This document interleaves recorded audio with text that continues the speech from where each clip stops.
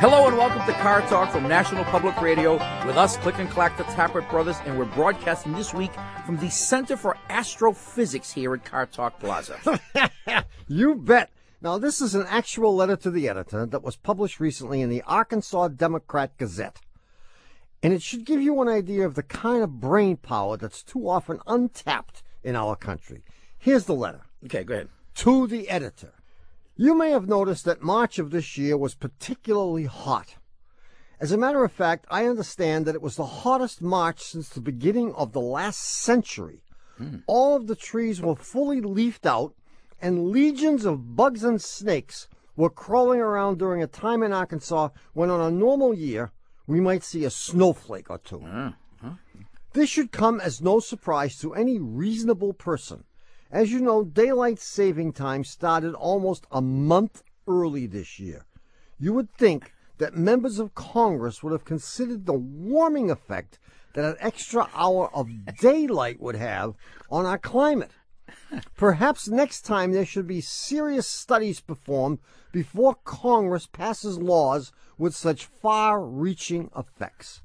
I hadn't thought of that. The extra hour of daylight from daylight saving time is what's warming the planet. Oh, well, that's ridiculous. I mean, everyone knows that every hour of additional warming created by daylight savings time is offset by an additional hour of cooling in the fall when we set the clocks back, right? Right. An extra hour of dark. Oh, boy. Oh, boy is right. Well, anyway, if you have a wacko theory about your car, give us a call. We're at 88. You know what's funny about that? Not only did the person writing it demonstrate that he or she's a nut job, but the editor is. They published it. Exactly. We're at 888 Car Talk. That's 888-227-8255. Hello, you're on Car Talk. My name's Heather.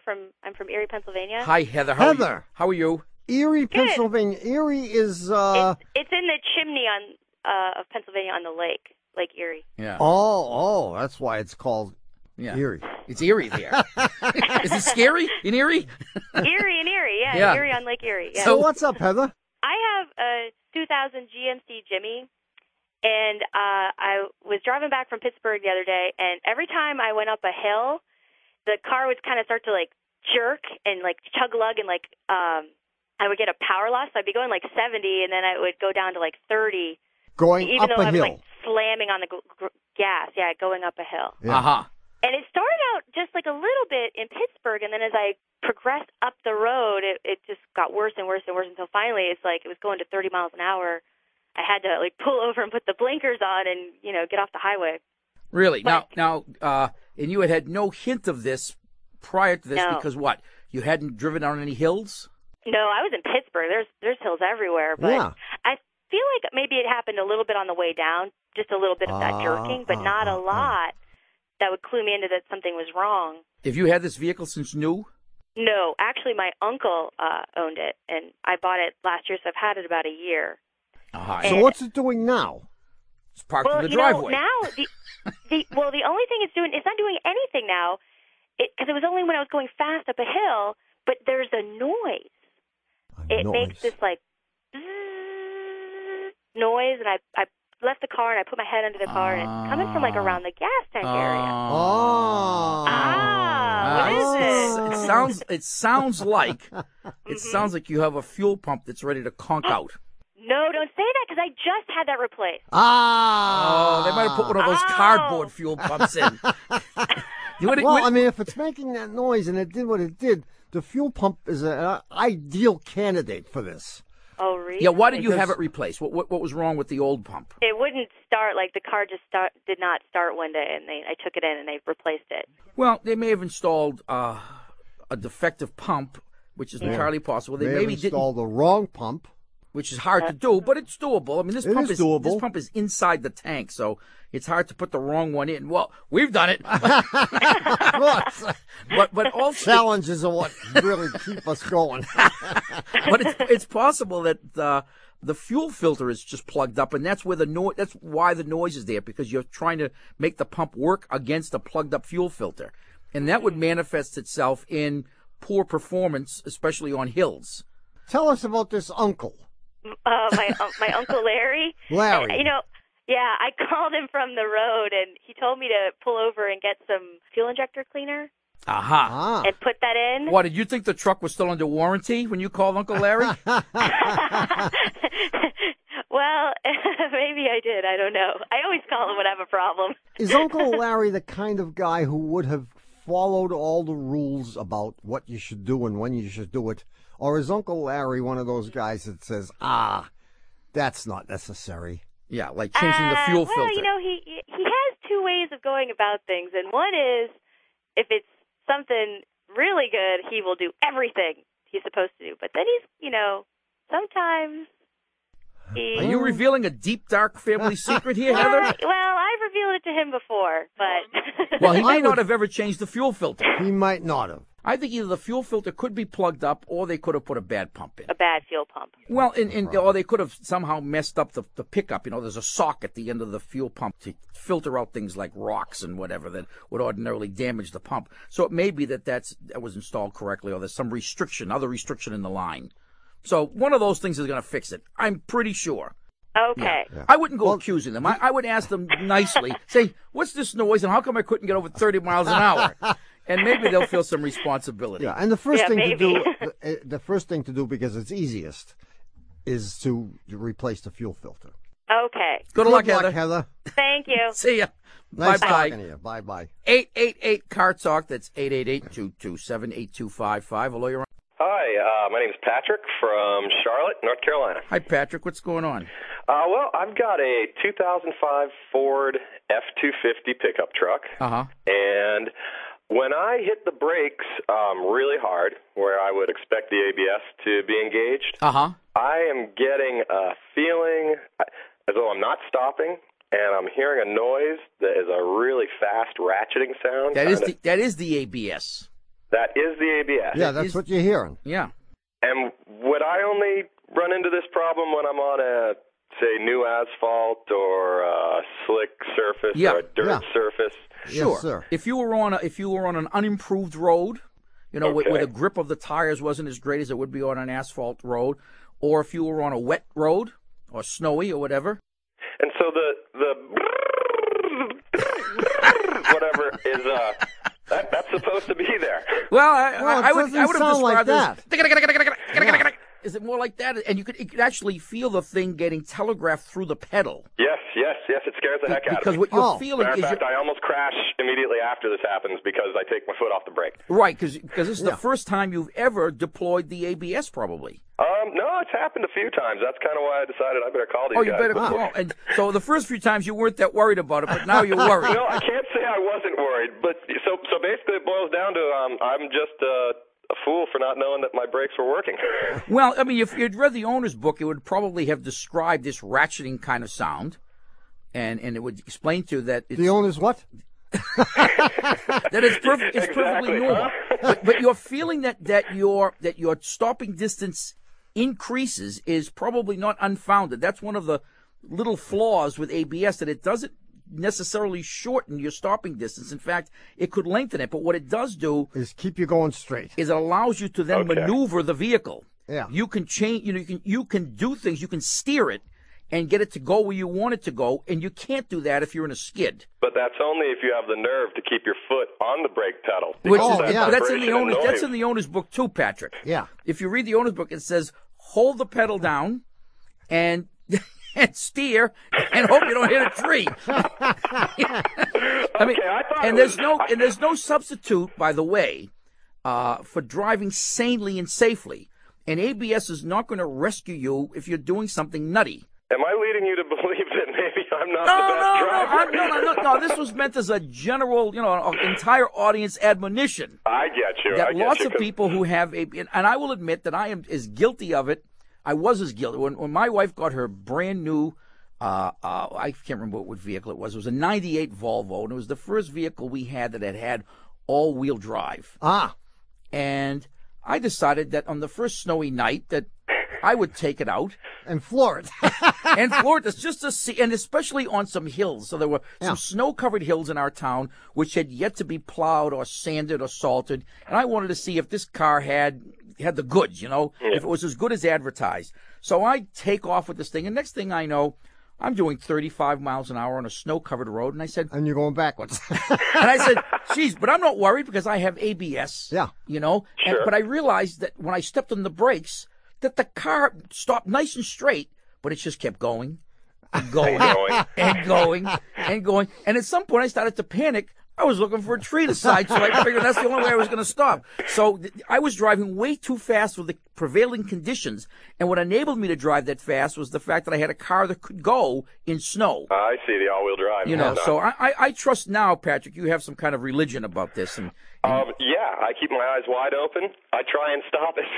to the annoyance of everyone behind me, I stop really early. Okay, but read the book, because the book gives you the whole lowdown on how to use the ABS system. I think I will open the first owner's manual, probably any motorized vehicle tool toy I've ever owned. I really appreciate it. All right. Excellent. Thanks for your call, man. Take care, guys. Bye-bye. It's always good to read the owner's Well, manual. guys don't read the book. I know. I mean, how many consumer products have you bought in your life that you've ever read the book before plugging the thing in? Oh, how about like my cell phone?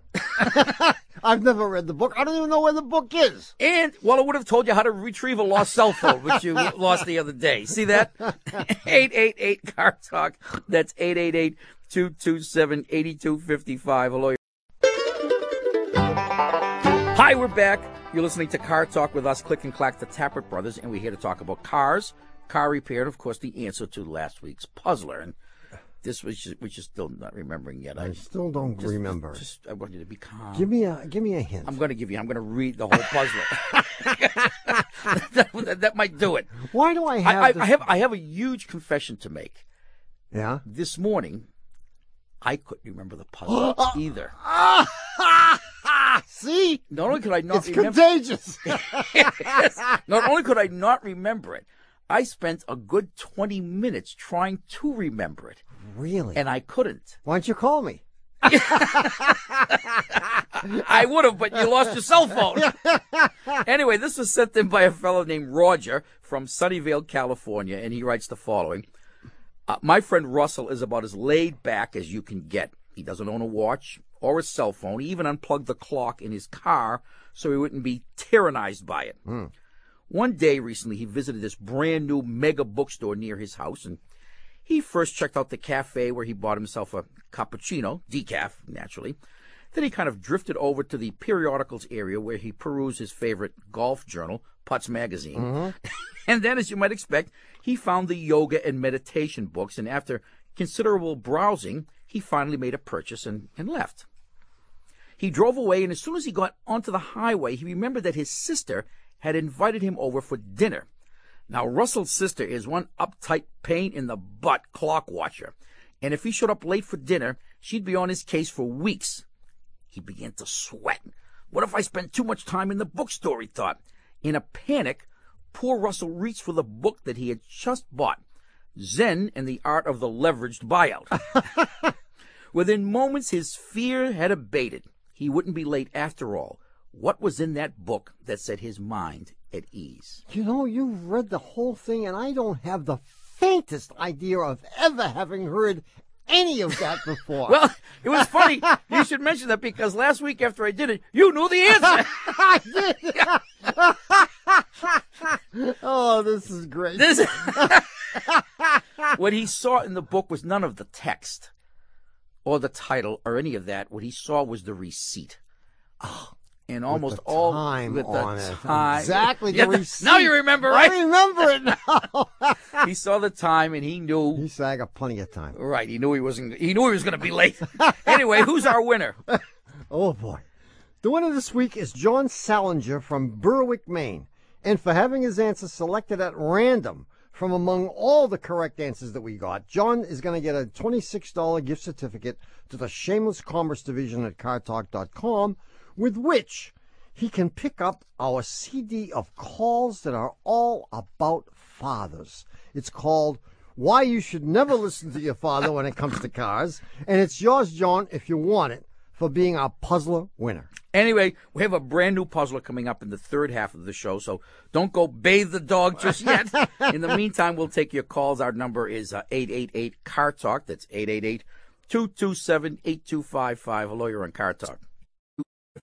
Hello, my name is Dale, and I'm from Lunenburg, Massachusetts. Hey, Dale. Lunenburg. I know where that is. No, you don't. Hey, Not only do I know where it is, I used to go to Lunenburg. I used to go for something there. Wayland Park. No, Wayland Park is there, but I used to have it was something else. I had a friend who used to have a cottage in Lunenburg, and we used to go there because Lunenburg is one of the few places that I knew of that had a large Finnish community. Really? And we used to go to do sauna.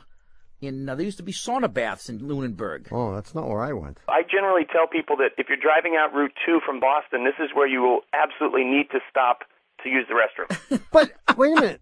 Is there some kind of a military thing in Lunenburg? No, you're thinking of Looneyburg. So there's no... Looneyburg, maybe. I think you've been to Looneyburg. There's no, like, military base there. No, there's one in Shirley, and there's one in Air. All right. Oh, it might have been when you were in the CIA. It was. You reported to somebody in Lunenburg. I could well be. Looneyburg. Well, thanks for calling, Dale. Wow, now we got that straightened out. What's going on, man? Well, I have a 1997 Ford F-150 Lariat that I inherited from my father, which I love, and is making a very, very funny sound. Ah. It keeps tempo with the RPMs. Okay. And it's sort of a whining whirring. And when does it make the noise for us, and tell us when it makes it? Okay. When I'm idling, it's relatively inaudible. Okay. And as I accelerate and as the car shifts, it drops and builds with the RPM. Right. So it goes wee.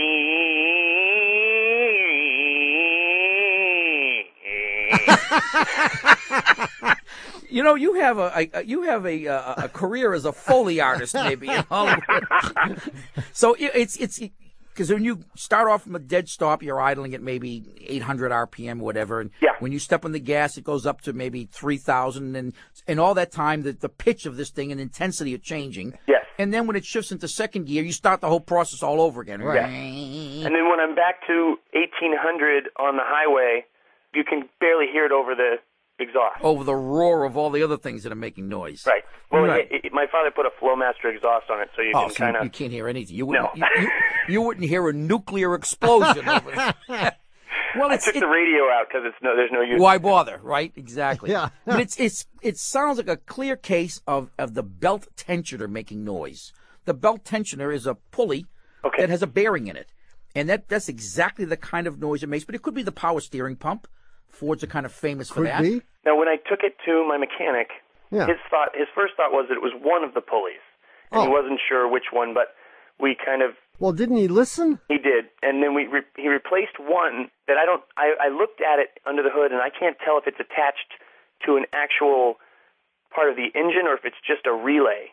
Yeah, but I mean, it should be easy to find because he's standing right there. Yeah. All he's got to do is get himself a piece of hose, stick one end of it in his ear, and put the other end in the engine, and keep moving it around until the hose gets tangled up in the fan belt. Yeah. Until something explodes. So the fan cuts into shreds. Yeah. Exactly. So, I mean, he should be able to find it in 2 minutes. Okay. Well, the easiest thing to do, and I always like to make searches what they call binary, and that is I want to eliminate as much stuff as I can right off the bat. Uh-huh. And what I would do if I couldn't immediately isolate it is remove the belt and run the engine without the belt. And if the noise is gone, then you know for sure it's one of the things that is driven by the belt. You may not know which one right away, but you can then spin every device, including the water pump, by hand. And if you listen very carefully, you'll probably hear a very diminished version of the noise. You're doing this with the engine off. Yeah, you're doing this with the engine off, right? You don't want to stick your hand down there.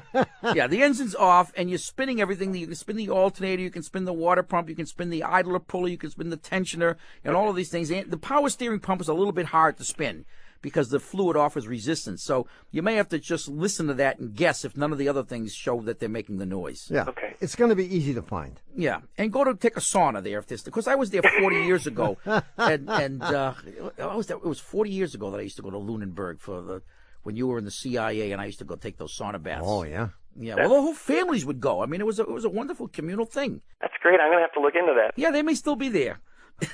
They're hidden in a secret CIA base. They may be. Yes. Good luck with your noise, Dale. Thank you so much, guys. Bye-bye. Bye-bye. 888 Car Talk. That's 888-227-8255. Hello, you're on Car Talk. Hi, this is Jennifer. I'm calling from Portland, Oregon. Hi, Jennifer. What's going on? Well, I have a 95 Geo Prism, and 2 months ago, I went out to start my car early in the morning when it was really cold and wet, and it would turn over, but it wouldn't start. But when I came back later in the afternoon, I tried to start it again, and it started right up. So the next morning, I hoped that it would start, and it did, and I brought it straight to a mechanic, had him look at it, and he told me he couldn't find anything wrong with it. So I was like, okay, maybe it was a one-time deal. But then the next morning, it happened again, and it's been happening on and off since then. So you turn the key, and it goes, but nothing happens. Exactly. Okay. But now that the weather's getting warmer, it's happening with less frequency. And I did bring it to a mechanic a second time, and he told me the same thing. He's like, well, we can't find anything wrong. You have to bring it back when you're having the problem.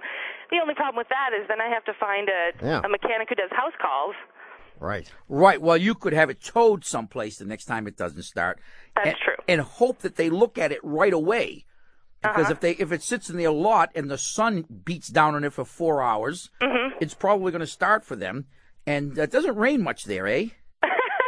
In Portland? No, not at all. No, it rains every minute. Yes, especially in the winter when it's cold. Yeah, and so this is going to, next winter, this is going to be a terrible problem. Okay. But, I mean, you probably have something simple like a bad coil or bad spark plug wires. Okay. If you open the hood and look at the spark plug wires, and you look carefully, there's a date on them. Okay. Okay, and I wouldn't be surprised. They say 95. Right. And then if you can see and of the whole date, 1995, you can see that, you may need a set of spark plug wires. Yeah. Okay. But take it someplace and tell them to wet it down. We use a misting kind of spray, bottle. you know, the kind of thing you'd use for Windex, for example. Okay. So just a spray bottle? A spray bottle, you fill it up with water, and we spray the thing a lot. Spray all the wires. You want to spray all the wires. Spray the wires, the distribute everything. You spray the windshield, whatever you want to spray. You want to simulate the wet conditions that you have when it rains, and my guess is that it won't start when you do that, and it'll be obvious what it is. All right. All right? Well, thank you very much. Good luck, Jennifer. See you later. All right. Bye-bye. Bye-bye. 1-888-CAR-TALK. That's 888-227-8255. Hi, guys. This is Natasha from Anchorage, Alaska. Oh, Natasha. What a great name. You should have an accent with a name like Natasha. Yes, I don't speak Russian. That's good enough. So what's Anchorage, eh? Yeah. You in the witness protection program or something? Or was this a choice to live in Anchorage? I was born and raised here, so definitely not a choice. Not a choice. But I love it here. Have you ever been out of there? Well, I've left a few times. Where'd you go? Oh, I've been to Mexico and Hawaii, California, You've New been York. to Hawaii and you love Anchorage? What are you, nuts? We're the freak state. We gotta love it here. All right. Well, we won't challenge that. Anyway, okay, what's up? What can we do for you? Well, I don't really have necessarily a problem. It's more of a curiosity about my car. Yeah. I just bought my first car ever. I was driving my mom's old 1993 Subaru Legacy, and I just bought a 2001 Subaru Forester. Okay. And I bought it for all the good reasons. It's all-wheel drive, which is almost a necessity here in Alaska. Yeah. But it's a stick shift. Oh. And, I haven't had a lot of experience on a stick shift. My counselor in stick shift 101 is my fiance, who has a lot more experience. So we bought the car, and our first test drive was to drive it up to Fairbanks, which is about 6 hours north. And we got 29 miles to the gallon on the highway, and I was excellent, so excited. Oh my gosh! So then we drove it around the city for a tank or two, and it was getting about, I think, 23 miles to the gallon, which is just good too. Yeah. But then I started realizing when I was primarily driving the car, I was getting fewer miles to the gallon. And this is my theory: is that when he's driving it somehow better than I am because he has more experience with a stick shift. Mm-hmm. And so I'm wondering if you have any tips for me about what I could be doing that's, burning more gas. And also, what's this whole deal with downshifting that he's trying to teach me? Like, what's the difference? I mean, can't I just put it in neutral, put on the brake? I brake on my automatic. And should I downshift? I just don't understand it. Okay, we'll do one thing at a time. Okay. What's the difference in mileage between your driving and his driving? It's not too significant. It's like 20. I'm getting 21. Well, it may be that he's just a lot more judicious with the gas pedal, and that he's giving it, when he takes off from a dead stop, he's giving it less gas and letting the clutch out quicker. Okay. I mean, when you start off driving with a stick shift and you don't really have the technique down, there's a tendency to give it a lot of gas so you don't stall it out. Yes, that is my fear, but luckily we do not have a lot of hills in Anchorage. Yeah. Well, you don't even need hills. You don't even need hills. Oh, no, you can stall out a stick shift car going downhill. Yeah. So you may be doing a little of that. That's it. Okay. That's one thing. The downshifting thing, Well, we'll discuss it, but there was one other thing I wanted to mention. You may be delayed. You will get your best mileage if you do your upshifts as quickly as possible. In other words, when you're in the highest gear, now you don't want to be in fifth gear when you're doing 12 miles an hour, but you certainly don't want to be, conversely, you don't want to be in first gear when you're doing 35 miles an hour. Okay. Because that wastes gas. So you do want to get, if you want to make a mistake, if you want to err on one side or the other, I would be in a higher gear as opposed to a lower gear. Yeah. So say, when you start out in first gear, you don't need to be in first gear very long. I think that's probably one of the main things. Yeah, and that'll make a big difference. So if you're winding it out in first, wow, you're not going to get your best mileage. Okay. Now, the downshifting thing, I would say that you should probably not listen to his advice in this regard. Okay. Because while you can't downshift to slow down, the only time we advocate downshifting is if you're trying to slow the vehicle down under extreme conditions. Like, let's say you find yourself coming down a hill and you say, oh, I'm going too fast. Mm-hmm. You'd want to downshift then to a lower gear to allow the engine to help you slow down the car. But if anything, that's going to decrease the mileage that he gets. If he's downshifting a lot. If he's downshifting. So I could be getting 24, 25 miles. I think you should make a contest out of this, Natasha. Yeah. So there's not much going on there in Anchorage, eh? No, not too much. The snow just melted and I got a sunburn. That's wonderful. But anyway, I would refrain from downshifting unless you were, forced to downshift because you were coming down a hill or going too fast, or there were a situation where you wanted to use the engine as a brake in addition to the pedal. Now, what about snowy and icy conditions? Snowy and icy, it's good to downshift under those kinds of conditions, or to moderate the vehicle speed using the transmission and not just the brakes. But here's what you don't want to do. If you see a traffic light up ahead, you don't want to shift from fourth to third to second to first so that you don't ever use the brakes. That's saving your brakes but wearing out a $1,000 clutch. Okay, that's what I wanted to hear. Well, let us know how you're making out in the MPG war with him. All right, I will. All right, keep us posted. Thanks a lot, See you, guys. Natasha. Good luck, Natasha. Bye-bye. Hi. All right, look, it's that time of the show. Yeah, this is where we give our stations time to do stuff, That's right. In fact, as we speak, I would guess that station managers all over the country are shimmying down the back drain pipes of their stations to avoid the Car Talk protesters. You have a new puzzler coming up, don't you? I do have a new puzzler coming up, and in fact, it has to do with corporate America. Corporate America. Well, yeah. All right. Well, you figure it out. That's coming up next, along with more of your calls, so please stay tuned. Truck driving mama, I seen you flash your running lights. Oh, truck driving mama, I seen you flash your running lights. I just want to know now, baby, what will your 20 be tonight?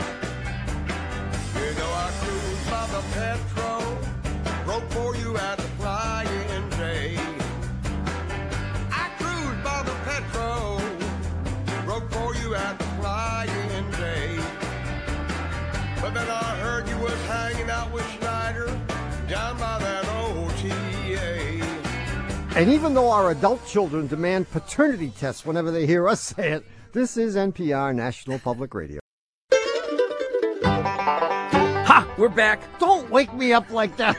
You're listening to Car Talk with us, Click and Clack, the Tappert Brothers, and we're here to talk about cars, car repair, and the new puzzler, which I said comes from corporate America. Corporate America, yeah. This sounds interesting. Well, I should know something about this, having taught corporate America. Having misinformed corporate America for decades. And this was sent in by Jenny Lubeck recently. A year ago. A year ago. A year or so ago. That's good. Imagine this scene, if you will. a group of corporate bigwigs is sitting around a conference table discussing ways of boosting sales of some of their company's products. As you might expect, they debate the merits of several of the time-honored marketing measures, including some of my favorites like lying, cheating, and false advertising. But this day, they were looking for something new, something fresh. Yeah. And they turned to a young junior exec recently promoted from the ranks of the janitorial staff, a fellow named Schnerdling. And he said, look, there's a product that we sell whose sales, I believe, can be doubled. Oh, really? They said. Oh, yes. All we need to do is add one word to the directions written on the container. That will do it. Now, I might add that this product is a common household item, something that lots of us use maybe every single day. And the question is, what could that word be, and what might the product be? Wow, this is hard. Especially if you don't remember it 5 minutes after I do it. No, even if you remember it, this is a tough one. It could be hard, and there may be more than one answer. I don't know, but I know what the word is, I think. Okay. Now, if you think you know the answer, write it on the lid of a Vermont Castings Signature Series 5-burner gas grill with 600 square inch primary cooking area, 230 square inch secondary warming surface, 20,000 BTU infrared rotisserie system, cast iron, porcelain-coated cooking grates, electronic ignition, stainless steel sear plates, and a couple of dozen cuts of free-range organic Lassiter Grasslands filet mignon. And send it fully assembled, of course, to Puzzler Tower, Car Talk Plaza, Box 3500, Harvard Square, Cambridge, our fair city, Matt 02238. Or you can email us your answer from cartalk.com. Now, if you have a question for us, give us a call. Our number is 888-CAR-TALK. That's 888-278-255. Hi, guys. This is John. I'm calling from outside of Chicago, a place called Palos. Palos, P-A-L-O-S? P-A-L-O-S. Yeah? Huh. What does that mean? I don't know. I think it's Spanish or something, isn't it? Yeah. What do we know? I don't know. I think, but it's close to Chicago. That's all we have to know. What's palo in Spanish? Palo is a stick or something. Yeah. Right? Yeah. Sticks. You live out in the sticks. Yeah, I do. I got it. It's nice. Southwest sticks. Anyway, what's up? What's going on? I've got a car problem that's turning into a betrayal, I think, here. Oh. I got a 2004 Honda Accord, 6-cylinder. Okay. And I've followed everything by the manual and the warranties and had the oil changes done. And what happened is after the last oil change, my wife uses the car. When she starts it up and she puts it into reverse to back out of the driveway and puts her foot on the brake, obviously, it sounds like a symphony of like snare drums. It's more metal hitting metal than I've ever heard. So when she leaves down the street, it just sounds horrible. So it sounds like she's dragging a bunch of tin cans along. She might be. You had an oil change? Yeah, but I checked the oil right away, thinking that maybe they shorted me or something was wrong, but it was fine. So I called them and took it back in. Great. And they said, let us have it overnight. And then this really glib service advisor from Honda calls me the next day, and he says, I've got good news and bad news. And he lays this word on me that I've never heard before, but you guys probably have, and it's called piston slap. Oh, really? And I thought of you guys. I thought dope slap immediately when I heard that. Oh, boy. And he said it's not anything to worry about, that the car makes a little noise, and when it warms up, it's going to be better. Go ahead and drive it. Now that you've made a comment to us, we'll just keep an eye on it. So is this... And then he said, I'm going to waive your diagnostic fee by 50%. And that's when I felt really like I'd been had or worse. And they did the oil change, the Honda agency? Every whatever miles, every notice I get, I go right back to that agency. They owe you an engine, and I'll tell you, they ought to be ashamed of themselves for not having called in the zone rep and authorized a new engine. Honda is usually much more attentive about their reputation than that. Okay. It's not unusual. For example, lots of Subarus have this piston slap thing, but it's not unusual to hear it for the first. Depending on the weather, the ambient temperature, you might hear it for the first minute or so that you run the engine. Okay. After it's warmed up, if it isn't gone, there's a problem. And the problem is that there's been excessive wear that's taken place. Either the pistons have caused the cylinders to wear out into such a fashion that they're now oval-shaped and not round, and the piston, as it descends in the cylinder, is basically jiggling down the wall. Yeah, it's vibrating. It's vibrating, and it's going da-da-da-da-da-da-da, and that's what you're hearing. Okay. So this fellow actually heard it. Oh, yeah. He said, quote, unquote, I put my most experienced technician on this, and he's been around a long time, and he came up with this is definitely piston slap. And there are other Hondas that have this? Well, he said it was common was the word that he used, and I said 1 out of 10.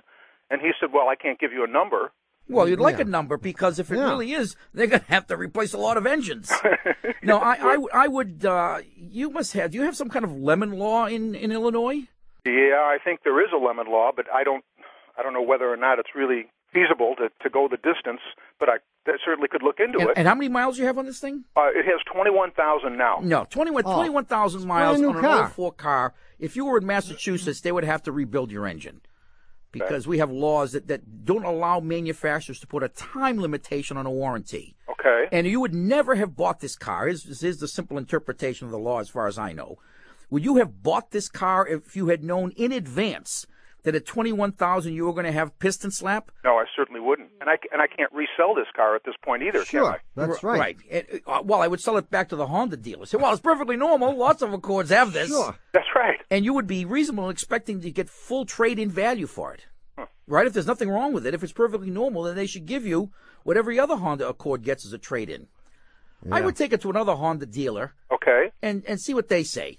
Okay, all right. But you have every right to expect it to be fixed, and if you can't get it fixed, you have every right to expect full value on a trade-in. And should I go up the chain from the stores, or in other words, should I call Honda itself? Yeah, I think, well, if the second dealership gives you the same song and dance, I think you should insist before you contact your lawyer. Okay. Tell them that you want to see the zone rep and you want them to fix this. Okay, all right. And, of course, there's always, don't forget, the time-honored tradition of putting sawdust in there before you trade it in. Yeah. So that'll definitely cut down the sound. Maybe that's what they did. Yeah, and if you have receipts, they have all the records. If you've done all your oil changes at the dealership. Yeah, I've kept every receipt. Well, they have them too. Yeah. Okay. And you've done nothing wrong. And if they're trying to say that you did something wrong, you'll have to challenge them on it. Okay. Insist that you get the whole thing fixed. Okay. Good luck. I'm on it. See you, John. Thank you, guys. Bye. I'm ashamed of Honda for even. Well, I mean, I'm ashamed. I wouldn't criticize the whole company. This one dealership is. The dealership is absolutely outrageous. Maybe they were busy that day. They didn't want to rebuild the engine. We'll give them the benefit of the doubt. Okay. I'm sure they'll see the light and they'll replace John's engine. They will. 888 Car Talk. That's 888-227-82. Hi, this is Sarah calling from San Francisco. Hi, Sarah. What's going on? Is that with an H? I own a... Whoa. Is that Sarah with an H or without an H? I'm going to guess that it's with. It is with an H, and thank you for asking. Yes, I'm part of the Silent H Club. The Silent H Club, huh? and why is it so important that we recognize that you have an H in your name? Because I grew up with about 11 different Sarahs on my soccer team, and the only way that myself and a couple of other of us could distinguish ourselves was with the H on the end. Oh, so you are from that generation when Sarah was a really popular name. Yes, I have many, many Sarahs in my life. Sure. Anyway, so go ahead. Okay. So here's my problem. It's a strange one. I own a Saab. It's a 1995 Saab 9.5. I bought it from my dad about a year ago, and it works great. By the way, I hate to interrupt again, but we get lots of calls from people who say, "Oh, I bought this car from my father," or neither of my kids has ever bought anything from me. Well, they take. Well, because you're ready to bring it to the junkyard. No. I had a perfectly good pickup truck that my older son that's true. took to college one week, and I never saw it again. My other son asked if he could borrow my Mitsubishi because he has this little tutoring business. And he said, well, I have to go to people's houses and it's winter and I can't ride my bike. And his mother looked at me like, geez, and I never saw that car. I never saw that car again either. Well, I did buy it for a very nice price. Maybe we could say that. Well, I'd be happy with any price. But anyway, go ahead. So it's a 9.5 Saab. That's a nice car. It runs very well. I don't have trouble with it. But for about the last 3 months, every time I fill up the car, I wait until, the tank is almost empty, and I go to fill up the car, and the car will not let me put more than $35 worth of gas into the tank. Lucky you. No, and it's no matter what the price per gallon is, it's always $35. It's always $35 on the nose. It doesn't matter what gas station I go to. It doesn't matter the price of the gas. It doesn't matter what card I use. Oh, come on, will you, Sarah? No, it's true. Give us a break. No, it's true. It's true. It's $35 every single time, and depending on how much gas there was when I went to the station, it'll either be almost full or close to full or quarters of the way full. So you're putting in about 10 or 11 gallons, you think, huh? Yes, Something like that? but it definitely can take more gas because more a year ago I could put $55 worth of gas in it. And what happens if you try to put more gas in? It won't let me. It keeps shutting off. It keeps automatically shutting the nozzle right. off. It's as though it's full, when you pump and it stops. Well, it may be full because there are two possibilities here. One is that you have somehow dented the tank. Uh-huh. But I think more likely I don't like that. is the fact that the mechanism that's involved in venting, as you put gas into the tank, the air that's in the tank has to be displaced by the gasoline. Uh-huh. And in the good old days, we used to let that stuff just escape through a vent, you know, but we don't do that anymore because all that air has to go through now a valve. Uh-huh. And when that valve opens up, it allows some of that air to get out of the tank and go into the canister, the charcoal canister. And eventually that air that's laden with gas vapors in the tank gets sucked up by the engine's vacuum system and gets burned. So it may be that there's something wrong with that system. But the only way you're going to find that out is to take it into the repair shop. Uh-huh. And is the check engine light on? Yes, the check engine light is on pretty much all the time. Oh, Sarah, you're going to get penalized with holding evidence. Things like that. Yeah, the check engine light. Well, the check engine light, though, it seems to be related to the fuel filler cap. It always goes on after. No, it isn't related to the fuel filler cap. It's related. Well, it may be, but it's related to exactly the problem that you have. Oh, okay. When you go in there, they're going to find either there's some restriction in that ventilation tube, or this valve isn't working, and the tank is not getting ventilated, so it's not and the closer it gets to getting full, the harder it is for you to get gas in, because if you don't let that air out, it won't let any more gas in. It keeps shutting off the nozzle. Uh-huh. Because that's the way the nozzle works. The nozzle works on that back pressure. All right. So do you recommend I fix this, or should I let it slide? Well, it depends. Because, the car still runs. That is a good question. How often do you have your smog test in California? Don't you have to do it? Every 2 years. Every 2 years. Jeez, I'm surprised. We have that test in this state every year. Yeah, ours is every 2. Every time they give you 1 free year. Well, we have it every 2 years in Massachusetts. But if you go in with a check engine light on, right, they won't let you smog it.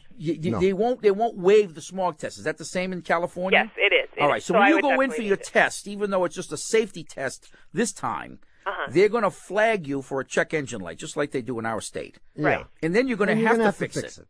Okay. So why not fix it now, unless you want to save on gas? Which sounds like a plan to, and I had my friend Rich Lodano, when we lived in Texas.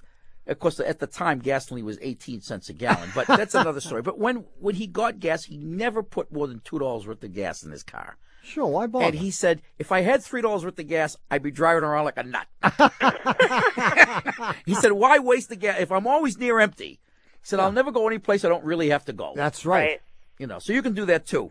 Okay. I would go for $3.50 worth of gas. See you, Sarah. All right, bye-bye. Thanks a lot. Take it easy. Oh, boy. Bye-bye. Hey, we got a letter here. We got an email. Yeah. From a fellow named Paul Dobratz, and the letter says, need some help. Yeah. You ready? Yeah. Dear Click and Clack, I need your help. On St. Patrick's Day at dinner with my wife and son, my wife commented about something and said it must be true since she heard it on NPR. Right? Well, that's mostly true. Well, after talking a little bit, I said, so if someone on NPR said, Connie, buy your husband Paul a 1965 Ford Mustang, you would do it. The answer was yes. Oh. And I have a witness. Yeah. So would you guys mind doing the honors? I don't mind. Connie, Buy your husband a 1965 Mustang. Go for it. All right, Paul, send us the check, will you? Well, it's happened again. You've squandered another perfectly good hour listening to Car Talk. Our esteemed producer is Doug, the subway fugitive, not a slave to fashion, Bongo Boy Berman. Our associate producers are Louis Cronin, the Barbarian, and David Gibraltar Green. Our senior web blackie is Doug, the Old Gray Mare.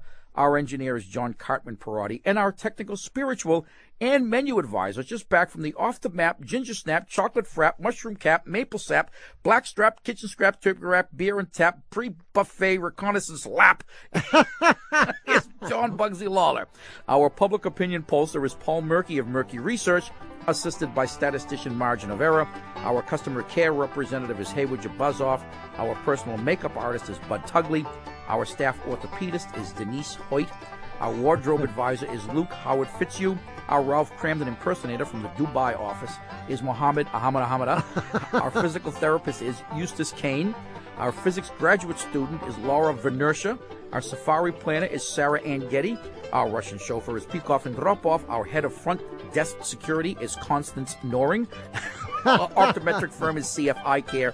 Guest accommodations are provided by the Horseshoe Road Inn, and the head of our Working Mothers Support Group is Erasmus B. Dragon. Our chief counsel from the law firm of Dewey, Cheatham and Howe is Hugh Lewis Dewey, known to the postdocs selling Baba Ganoush in Harvard Square as Hugh Louis Dewey. Thanks so much for listening. We're Click and Clack, the Tappert Brothers, and don't drive like my brother. Hey, and don't drive like my brother. We'll be back next week. Bye-bye.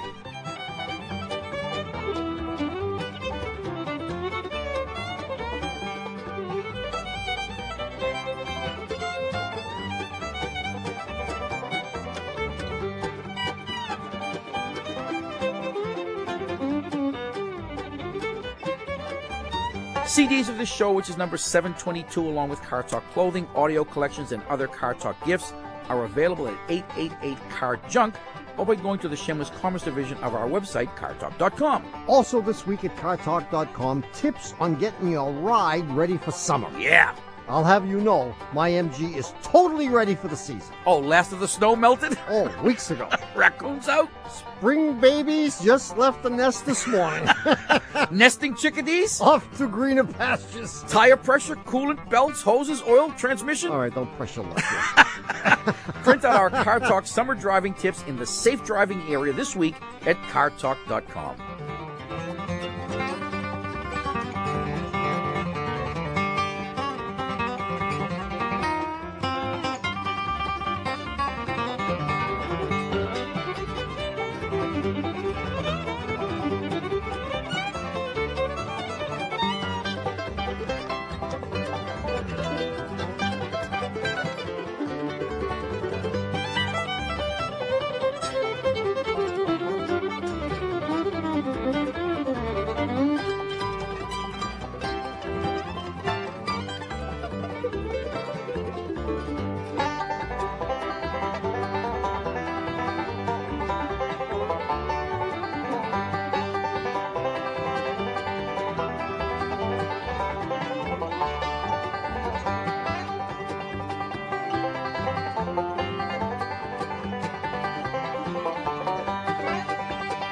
Car Talk is a production of Dewey, Cheatham and Howe and WBUR in Boston. And even though June brides say, I guess this is what they mean by for worse whenever they hear us say it, this is NPR, National Public Radio.